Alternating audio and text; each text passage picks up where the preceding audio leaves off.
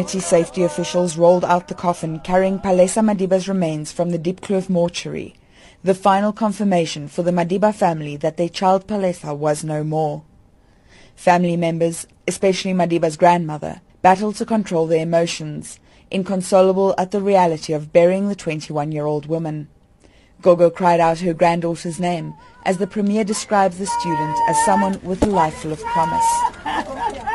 The Gauteng Premier, who officially handed over the remains to the family, reassured them that everything will be done to bring the perpetrators to book. When you have to bury your own child, it's very, very painful. When it is the cause of which is a crime, and what we would call an act of criminality out of familiarity. A crime that happens amongst the people who are familiar is even more painful. I want to assure the family that the perpetrators of Palesa's death have nowhere to hide in our country. While offering his consolation to the family, Makhura hinted that progress is being made and that the Madiba family might soon have not only closure but justice. We can only do the best we can. But God knows what you are going through, and God will be on your side. And if God is on your side and on our side, no one can be against us. Amen. God bless you. Amen. We will walk all the road with you.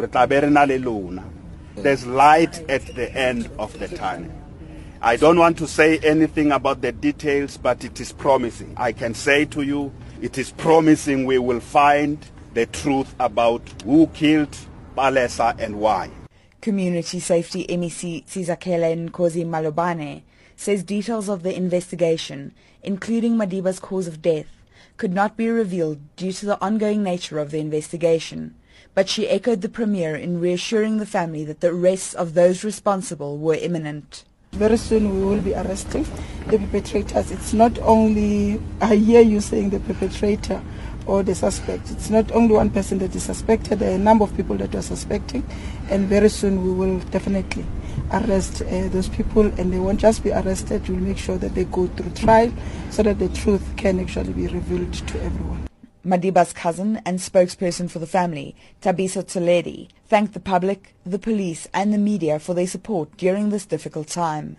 Tsoledi says while there might be a light at the end of the tunnel, they have not yet reached the end of their ordeal. We as a family think the end will only be when the perpetrators have been brought to book, and every man in this country stands up for their loved ones, for their daughters, for their wives, and don't let such things happen. And the very men should not be the perpetrators of such crimes. We'd like to thank the public at large. We've received many messages from the public thanking us for our courage and encouraging us to be strong. They've been with us in prayer and in thought.